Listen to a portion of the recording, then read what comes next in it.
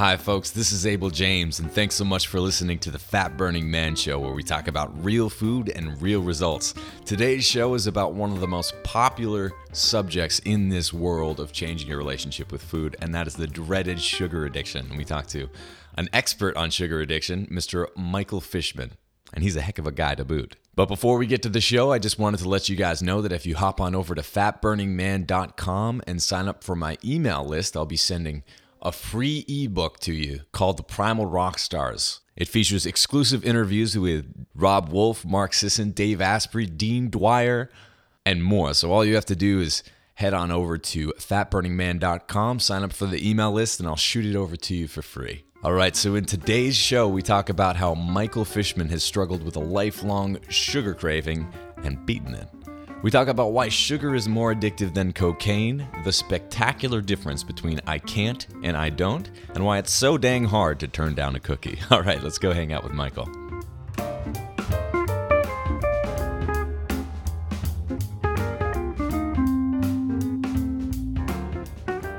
Michael Fishman is the founder of the Consumer Health Summit and advisor to brands and personalities on marketing and branding. With an emphasis on consumer health, the chink in his armor is a history of the dreaded sugar craving. How's it going, Michael? Hey, good afternoon, Abel. Nice to be with you. Thanks so much for coming on. Yeah, so why don't you just give the folks out there a brief overview of your background and also kind of some of the things that you're up to these days? Sure. Well, I've spent the last 20-plus years advising health and wellness brands, those that market and communicate directly with consumers. Some big publishing names like Prevention and Men's Health. Mm-hmm. Also some big personalities in the space like Andrew Weil and Mark Hyman and Deepak Chopra. Advising those types of people and those types of businesses on their marketing and the way in which they're communicating with their prospects and their communities, mm-hmm. and acquiring new customers. So these days, I've been in the health and wellness space for, as I say, over 20 years. It's been my passion all the way through. Never tire of it. It really is a calling in terms of an area of the business to work in. And these days, I continue to advise and guide and consult those types of businesses. I have investments with a few as well. And I speak on consumer psychology and the way in which businesses and brands speak to their communities and the language that they use and the way in which they engage people and talk to people. So really, health and wellness are the subjects that I love personally and professionally.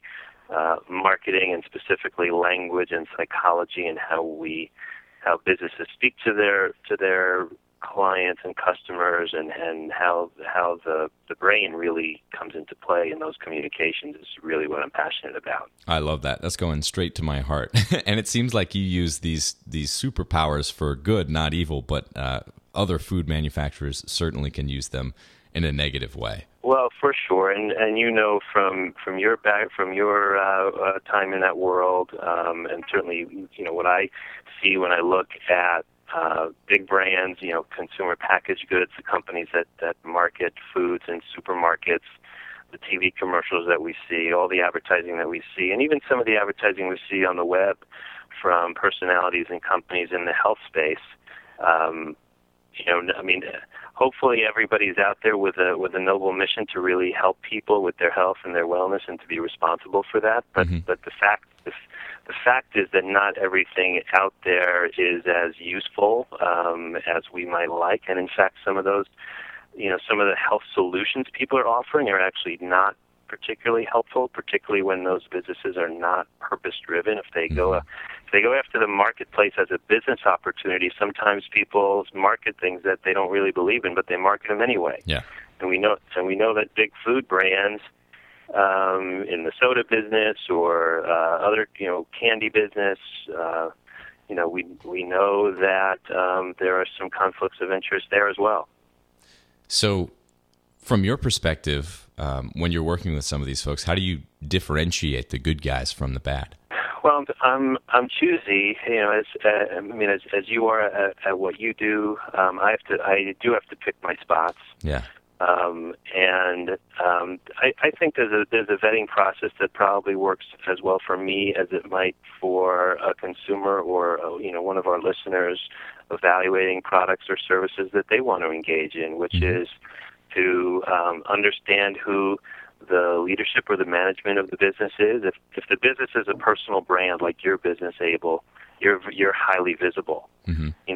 There are businesses that are positioned with personalities like Martha Stewart or Oprah Winfrey or Tony Robbins or Andrew Weil. Sure. There are businesses that are positioned where that person is highly visible and literally their name is on the door.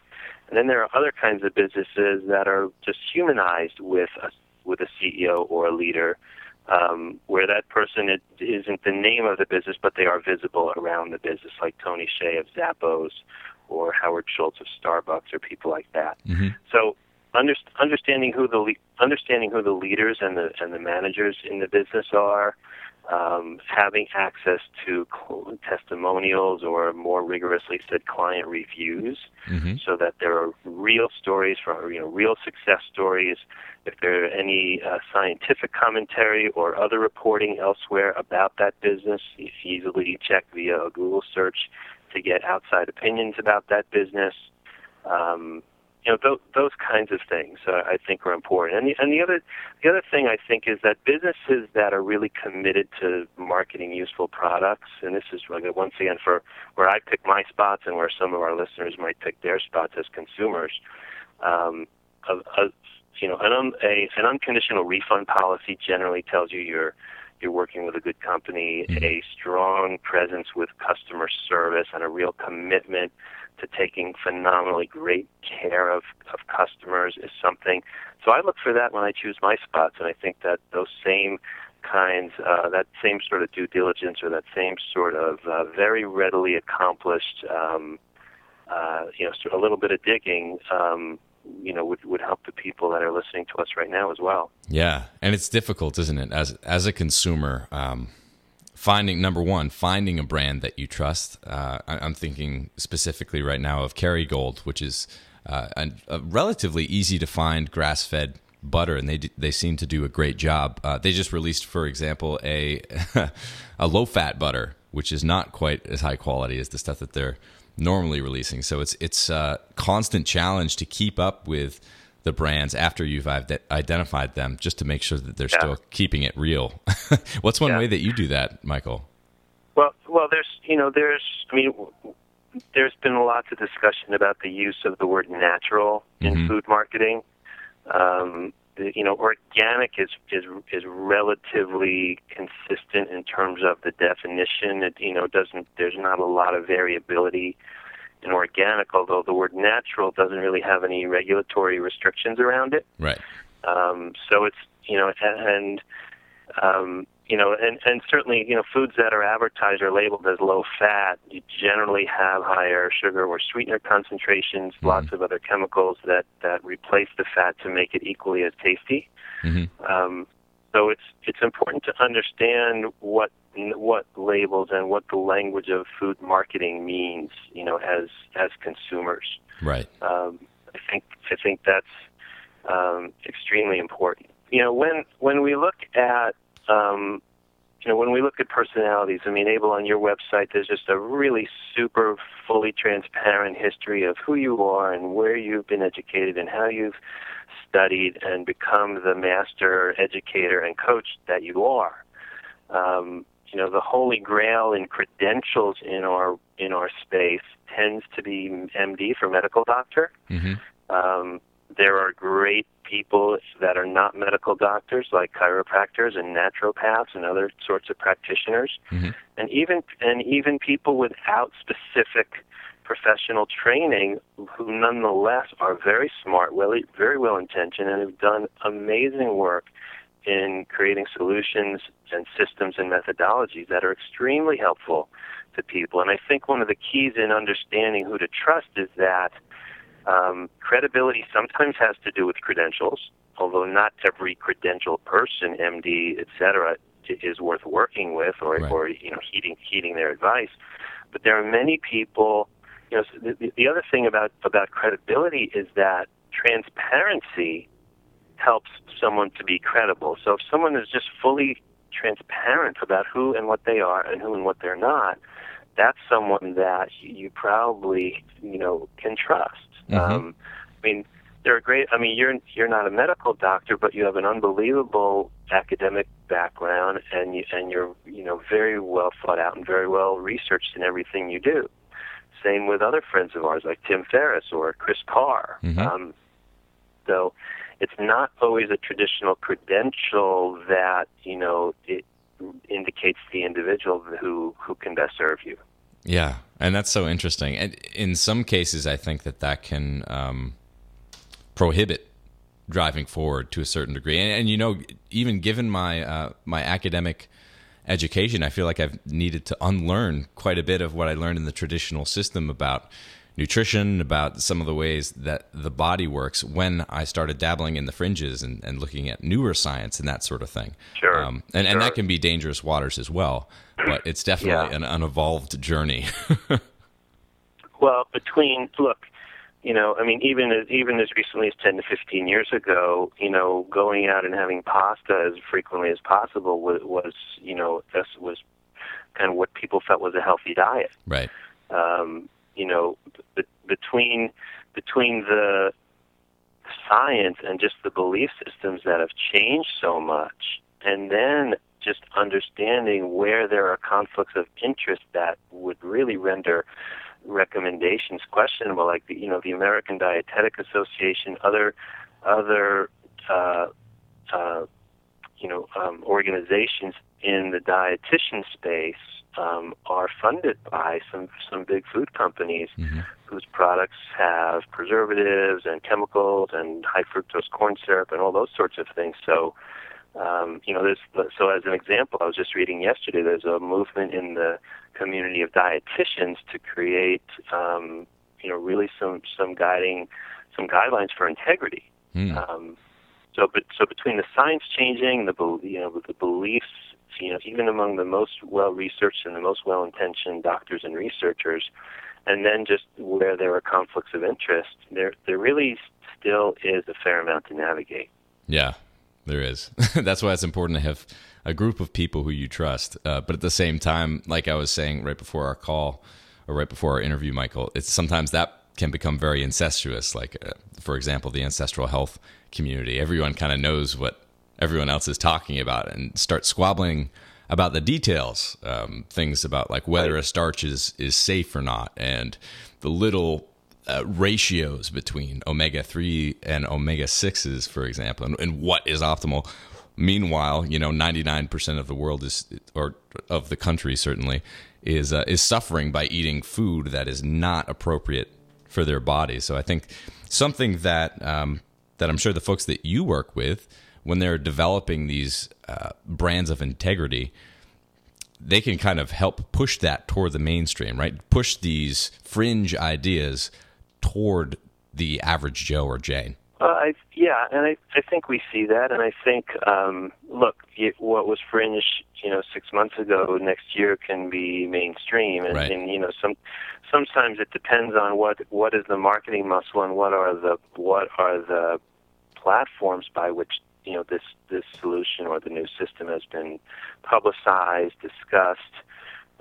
If something goes into a very big venue like the Dr. Oz show or the Today Show or the Huffington Post or those sorts of outlets, those sorts of outlets can take a new discovery or a new way of looking at things, quite far. Yeah. But the other thing is that any of these sorts of things, when presented to the consumer marketplace,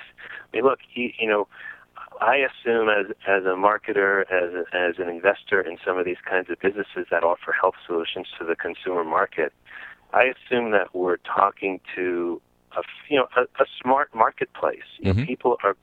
People. This conversation, this language, the sorts of awareness around health and wellness and what's good for you, are really very much in the mainstream. Virtually anybody, in America, regardless of their prior participation with health publications or anything, virtually everybody could name one thing they could start doing and one thing they could stop doing to improve their health and wellness virtually immediately. Sure.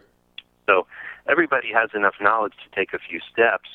So in some respects, knowledge isn't necessarily, it's good to have the best, most helpful knowledge.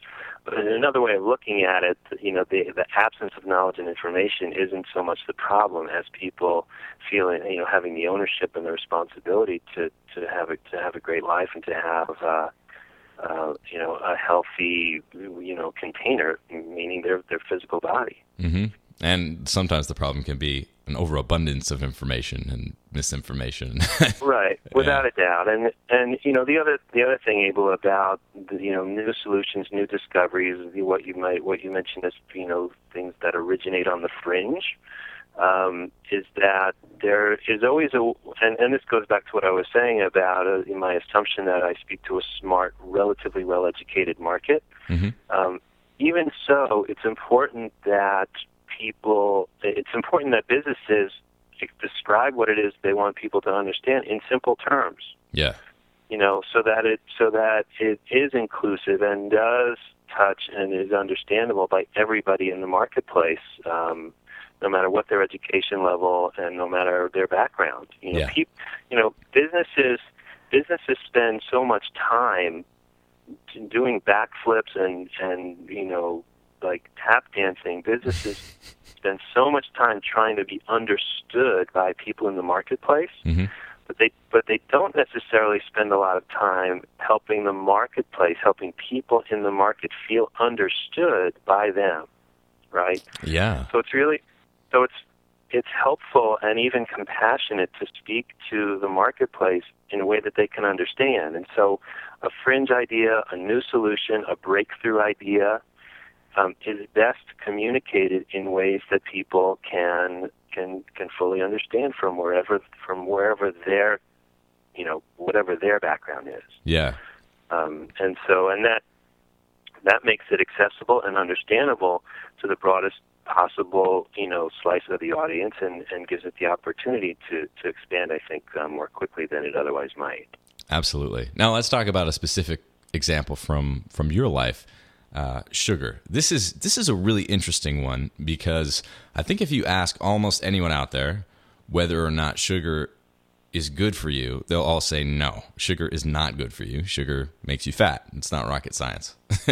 But right. At the same time, when they're reaching for low-fat foods, what inevitably happens when you take out the fat is food manufacturers tend to try to add some semblance of flavor, and so in doing so, they add usually chemicals or kind of non-foods, and they up the sugar. So those little 100-calorie packs or the 100-calorie yogurts that are without fat all of a sudden have tons of sugar in them, yet they're supposed to be more healthy than the high-fat, low-sugar yogurt. Yeah. That's kind of a fascinating thing in the background of all this, but everyone, almost everyone out there has sugar cravings, and I know that's something that you've been struggling with over the course of time. So can you explain your journey as it relates to that? Sure. Well, I think there are lots of foods that people, foods and also food components, ingredients like caffeine and sugar and gluten and so forth, that people consume over time. Some of these things, sugar is probably a good example. If it was introduced to the marketplace today, there are many doctors who say the odds of sugar passing, FDA approval as a new product today would be virtually impossible. But it's like the horses have been out of the barn for generations on sugar.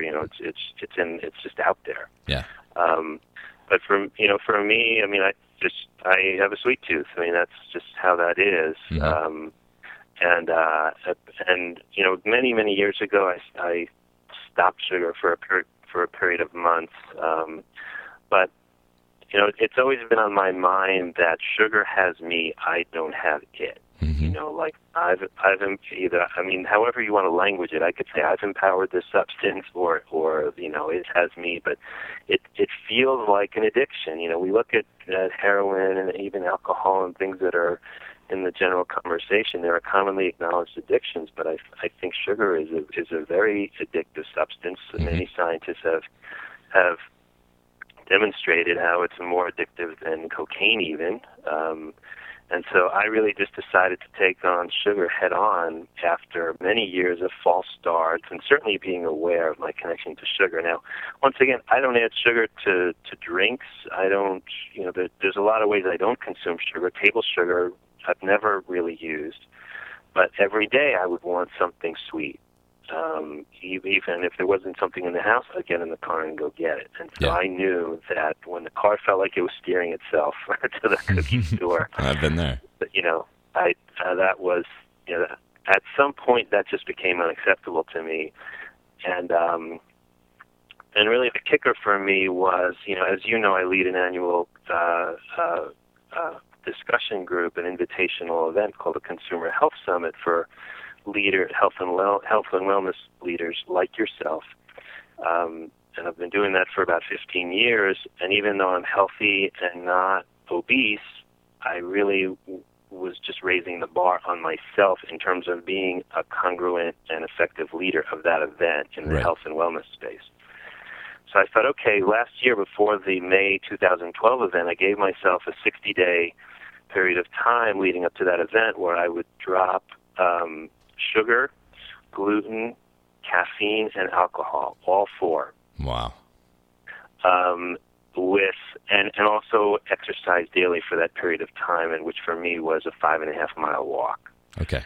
And so I nailed that 60 days with more ease than I ever could have envisioned. And actually, caffeine I had stopped 5 months prior after hearing Dr. Daniel Amen talk about caffeine. I just stopped. That was a mere formality for me. Many people struggle with caffeine. For me, that was a formality because I would have a half a cup in the morning maybe. If no one made coffee, I didn't even think about it. So I just stopped coffee. That was just a formality for me, and I haven't had it in a year and a half now. Gluten, while you have to be rigorous about it and just be aware of what you're eating and what's around, that also wasn't too tough at all.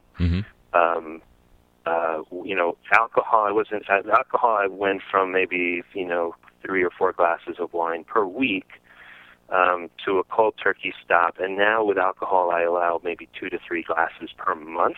Okay. Because it's not a trigger substance for me. Yeah. So I can have a glass and then not think about it for weeks, and that's okay. Right. But sugar was the number one sort of demon ingredient that just really had me. And and so now, just in a few weeks from now, it'll be a year. Congratulations! That's amazing. Oh, thank you. I consider it one of the great accomplishments of my life, even though there have been many others that we might consider, make me successful in business or relationships or whatever. As a parent, but beating sugar is one of the real, sort of things I've conquered that really stands out for me. And the interesting thing is that, you could probably describe this better than I can. I think any of these substances, within hours or certainly a few days, are out of your system, and there's a restoration of chemical equilibrium in your body within a few days of being without these substances. But the brain really calls for it for a much longer period of time in terms of the memory of that experience, whatever the brain science is around this. So it took 5 or 6 months for my brain to stop clamoring and giving me every excuse and story in the book to get me to crack. So that's kind of how it went down. For me, where willpower had previously failed, or really just a commitment to my own health and wellness, which is massive, didn't really do the trick on this very addictive substance, and yet externalizing it into a goal to lead this event, with congruence, was what for the first time, had me stick to a commitment that was a 60-day commitment, and now just about to hit 1 year. That's amazing. And sugar is such a pernicious substance, isn't it? It's something that, as many people joke about it being addictive, it really is for almost everyone out there. I can't think of anything else that's really like that. Well, I think it's as I mentioned, I think it's one of these substances that is completely well established in our culture, to say the least. And so we allow it to persist as this massively addictive substance that, it's like the emperor's new clothes. We don't talk about it. So like a sweet tooth is just sort of this thing we chuckle about. Right. But, if somebody had a heroin tooth, we get real, we get real concerned about that. Then, and because sugar doesn't necessarily change your state of mind it might at some level create hyperactivity for kids, or there may be some subtle mental and cognitive impact, but because sugar doesn't make you high, so to speak, and it doesn't turn your drive, doesn't make you a reckless driver, enables you to keep working, and you retain your basic functionality even when you're eating sugar all day long, and so we just allow it, we just endure. We, as a culture, we allow it to be. But it's a massively addictive substance. And as I said, the first 5 or 6 months, even beyond the point where it was well out of my system, it's just phenomenal the tricks the brain will play to get you to crack and go back. And it gives me a lot of empathy and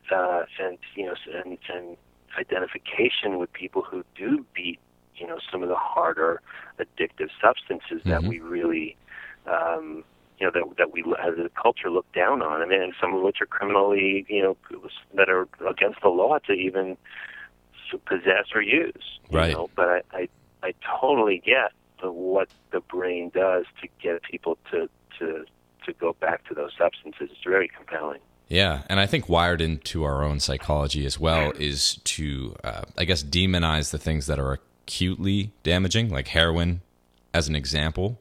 Whereas something like sugar, since you don't get high, it's not acutely damaging, although I guess you could argue that it is, but not obviously so. It's one of those things where you can kind of look at it and, over the course of time, it's infinitely damaging to people. But because we're so wired up for instant gratification or like noticing something that happens acutely, it's something that kind of goes under the radar. Yeah. Well, look, we know that precancerous cells and cancerous cells, love sugar. We know that sugar destroys collagen in terms of the structure and the integrity of the skin and youthful skin. We know, of course, that sugar has a direct relationship with insulin metabolism and ultimately fat preservation in the body, which once again you could detail far better than I can. But the ways in which sugar contributes to the generation and preservation of fat in the body, even more so than animal proteins, is very well established. So it's tough stuff. It really is. It is. So let's define sugar in your case. What are you avoiding, and what gets a pass? Well, it's interesting, and it's just funny because I get that question from just about everybody that knows about this, and for me, it's not only is it sugar, but it's anything sweet like honey, agave, molasses, maple syrup, and of course artificial sweeteners, which I've never consumed anyway. I've never been a diet soda guy. But really any sweetener, because for me a sweet taste, if I'm having honey or agave or maple syrup, now I want a brownie, So, and I'm not into substitutes that taste or feel like the real thing but aren't the real thing, even if they're so I stay away from sweetness. Other than what I do allow myself is fresh fruit. Okay.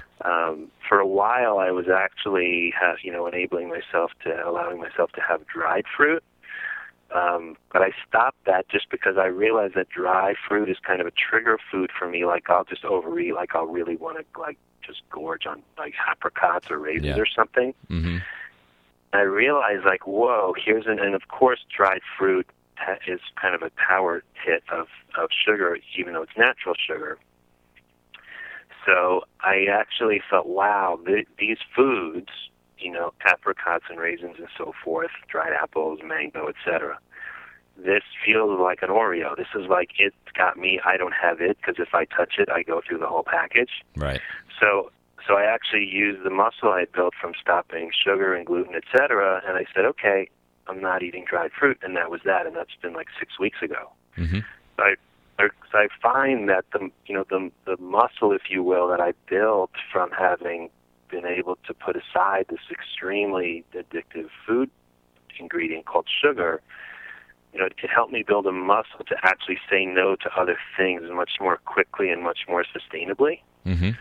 And in fact, I think conquering weight or conquering a particular food addiction or something like that, and sustaining it, I think, and I know you have experienced this, and many of our friends and listeners will have experienced this. Once you kick something, once you beat something like that and sustain it, it actually gives you the ability and the muscle to affect change elsewhere in your life, virtually any kind of change, through your experience of yourself as something like your relationship to yourself is that you trust yourself. Yeah. And that you do, like, your word is your bond, even when your word is with yourself. You can make promises to others and keep those promises, and then you can make promises with yourself. So there is food is a real yardstick of your relationship with yourself.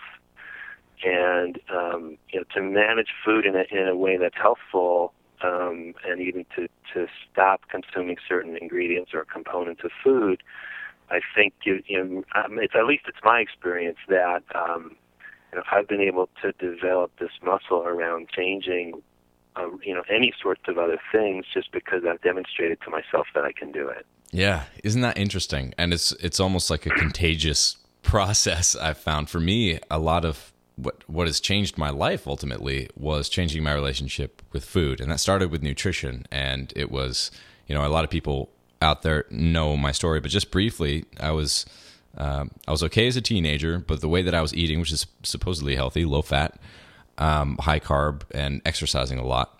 Every time I went to the doctor, I was a little fatter, a little sicker, and supposedly supposed to take one more medication that was on a rapidly building list. When I started really researching this stuff to death, and I guess reversed my thinking about what I thought I knew, based on my doctor's recommendations, based on conventional wisdom, what the commercials tell you to do, what the magazines tell you to do. Once I kind of abandoned that and did a 180 and my health turned around, I thought, well, what other myths are out there about exercise, for example? And then I kind of tackled that, and I'm like, wow, this is nothing like what I was taught in gym class, that running longer will get you leaner and more fit, for example. Turns out the body just doesn't work that way. And then I started applying that framework of what else do I think is true that is actually not, to life in general and business. And my life has completely changed since that first, I guess, building of the muscle when it came to food. Right. And congratulations to you on all of that as well. Thanks, Michael. But how can people out there, number one, begin the process of cutting sugar out of their diets, for example, and how do you sustain that? Yeah, well, I'm not a psychology professional, but what worked for me was because look, as I said, I have a strong commitment to health, wellness, and living the longest, most vital life I can, and I'm an example of somebody with massive amounts of access to information, a lot of which I read and understand. So that it wasn't a lack of commitment, and it wasn't a lack of education or information. Mm-hmm. For me, what enabled me to do it was to pick an external target, meaning the 60 days up until my leadership of this health and wellness conference for business leaders, and that event in itself is a huge, long-standing commitment for me. 14 years at this point. So, wow. Just for me, that was something that really delivered the result. And what I think the key there is that it takes willpower out of the game in a way, because systems and external commitments really do trump willpower, because the brain will crush willpower most of the time. Yeah. But if you can take, just the simple, exercise of willpower out of the equation and pick an external target. Look, for some men and women, that's their wedding date. We hear that all the time. I want to get into my tux, I want to get into my dress, whatever that might be. But those sorts of things, I think, have a fairly good track record. And the point is, and the point there is that to pick something, and then when you hit that 30 or 60 days from now, whatever it might be, that's not the end of the story. Because left to your own devices, your brain and your body and your historic habits will take you right back to where you were, and that is also fairly predictable. So it's also the language that you assign to this process. It is not a diet, in terms of a short-lived like exercise and deprivation, right? Yeah. So number one, take out willpower. Number two, I think you'd agree, take out deprivation. And the way in which we language and label and characterize these processes, I think, has a lot to do with their success. It's like, well, this is how I live. This is now how I live. Yeah. For me, I can't envision the reintroduction of sugar, because I think as a sugar addict, if I don't have sugar for the next 40 years, in 40 years I'll still tell you I'm a sugar addict. So I think it's important to pick a target in the near term, let's say in the next 60 to 90 days, stick to it, and at that point, at least for me, there's been a total shift in my experience of those foods or food ingredients. There's been a total shift in terms of my desire to have those things. I still want brownies and ice cream and all that stuff, but it's no longer pulling and begging me to have it, in terms of the experience in my mind and my brain. And I'm not going to say it's effortless, but it's 100 times easier than it was, just a few months ago. Yeah, and so I think you touched upon this, most people think when they cut sugar, for example, it's an exercise of deprivation. So how do you take something like that and turn it in a positive direction? Yeah. Well, giving the body the nutrients that it really needs, is a big part of that. I mean, as a nation, we're overfed but undernourished. Yeah. Right. I mean, yes. I mean, there are people in our country that do not have enough food, and that's a very sad circumstance. But what I'm referring to is people that have plenty of foods, but it's all the wrong foods, and so obesity and undernourishment go hand in hand much of the time. That's I forget exactly where I was going, but that's something that we see quite a bit. And so nourishing your body with what we call whole foods, with proteins and vegetables and those sorts of things, once you've actually beaten the addiction or the habitual nature of whether it's sugar or caffeine or alcohol or whatever it is that engages people at that level, giving your body the nutrients that it really needs is something that quells those desires quite a bit. Right. And I was talking to a few other folks about this recently. For you, keeping up this change, I think accountability is built in because a lot of people know that this is what you're up to, cutting these things out of your diet. But even more than that, the longer that you do it, the more it becomes a part of your identity. Yeah, that's 100% true. I mean, I go on Facebook. I mean, that's some of the major milestones. 60 days, 6 months, 100 days, 200 days, whatever those big round numbers are. But I'll go on Facebook and say it's been 200 days, and I'll get 30 comments, and yes, the comments feel good, and everybody's congratulating me and patting me on the back. But really, what that's about is me being accountable in public. Like I'm going to town square, and I'm getting up on the box, and I'm saying, I am committed to this, and I've done it for 200 days, and I'm not going to stop. So in 10 days or whatever it is, I'm going to go on there and say it's been a year, and there's going to be a whole ton of comments, and that will be nourishing, but it isn't the point. Yeah. The point is to be accountable to a community. And that's a great point that you bring up, Abel, and super helpful is that you want to be publicly accountable. And that will provide a structure, kind of a psychological structure. It's not a physical. We're not talking about walls and step over. Provide like a structure in your mind, inside of which you can live, and that that accountability and honoring your word and honoring the expectation, whether you share it with 2 people or 200 or 2,000. That's an accountability that will help you really stay on the rails in those moments where it feels like it's hard. Yeah, and it's definitely hard at the beginning of the process. I'm sure you encountered this where you're just sitting at a party or something like that, and someone's like, "Oh, have a cookie," and you're like, "Sorry, I'm not doing that right now. Cookies don't fit into what I'm doing," and they're like, "Oh, why?" And then you explain it to them, and then they don't really accept it. It puts them in a negative mindset because it kind of threatens their behavior, right, and their choices. You rejecting their cookie is saying that the way that they're living is wrong in some way, or at least that's kind of the social dynamic that's going on. But over the course of time, that say a year later, you're at the same party, they might not offer you that cookie, and so that whole thing is avoided just because you're a healthy guy at that point. Yeah, it's not some weird thing you're doing. Yeah, I've seen that. I mean, I host a dinner in New York City every month, co-host with a friend for business leaders, and we're at the same table at the same restaurant every month, and even the serving staff knows to not put the bread on my plate.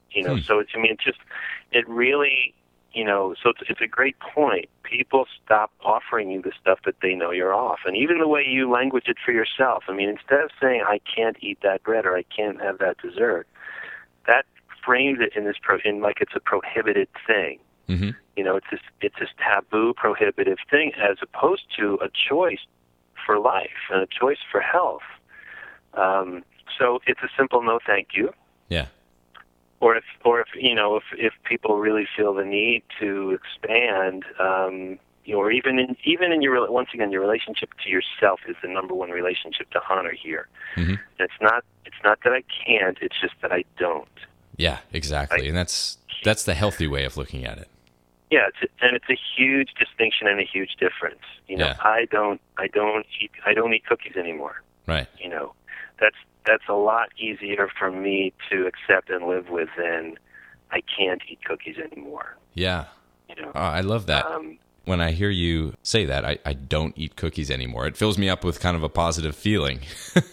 Because I experience the same thing. If I see Oreos or M&Ms just lying out on the table, it's not like I avoid them. I'm not drawn to them anymore because it's not a part of who I am. It's a choice that I've made, and now it's just automatic.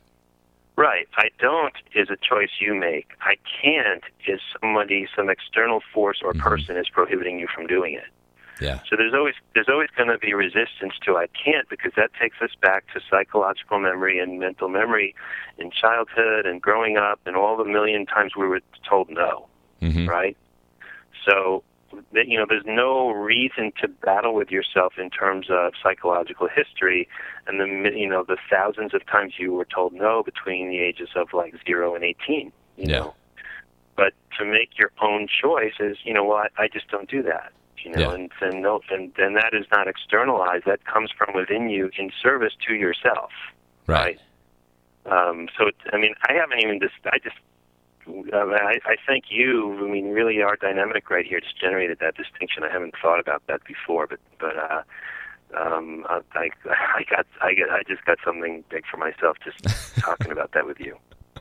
That's part of the fun. I can't believe it, but we're just about out of time, Michael. This is just breezed right by.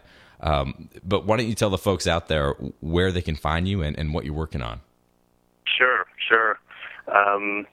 Well, I typically have two or three consulting assignments at any given time, always in health and wellness, and usually with a web-based company. And that sometimes those are personal brands like yourself, or sometimes companies in the supplement space or in the publishing space. So michaelfishmanconsulting.com is my site, and there's a pretty easy opt-in form there if you'd like further insights from me. on an occasional basis. That's where I do my communicating, and I'm also on Twitter at Michael Fishman, my name, and I'm usually posting things there as well. I think I have like 9,000 tweets. I don't think I've ever made one request of anybody. I just really try to have it be about generosity, contribution, and giving people good insights and good resources. So those are the two places. All right. I love it. Well, Michael, thank you so much for coming on. This has been really valuable. Sugar addiction is something that so many people out there struggle with, and I think this has been really helpful for them. This was a total treat. This was the sweetest part of my day. So thank you so much, Abel. This is fantastic. Thank you. Awesome. Thanks, Michael.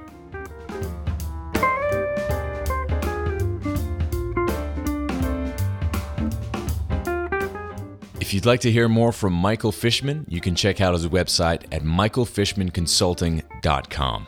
And once again, don't forget to sign up for my email list at fatburningman.com, and I'll shoot you a free ebook called The Primal Rockstars, as well as some free audio and exclusive video and other cool stuff. All you have to do is go to fatburningman.com and sign up for the email list, and I'll shoot it right over to you. I just want to remind you that I really appreciate you listening and telling your friends about the show. We've been kicking butt recently, and I look forward to keeping that up. So tell your friends and drop me a line anytime. Love hearing from you guys. Now, until next week, be well. I'll be talking to you guys soon. Cheers.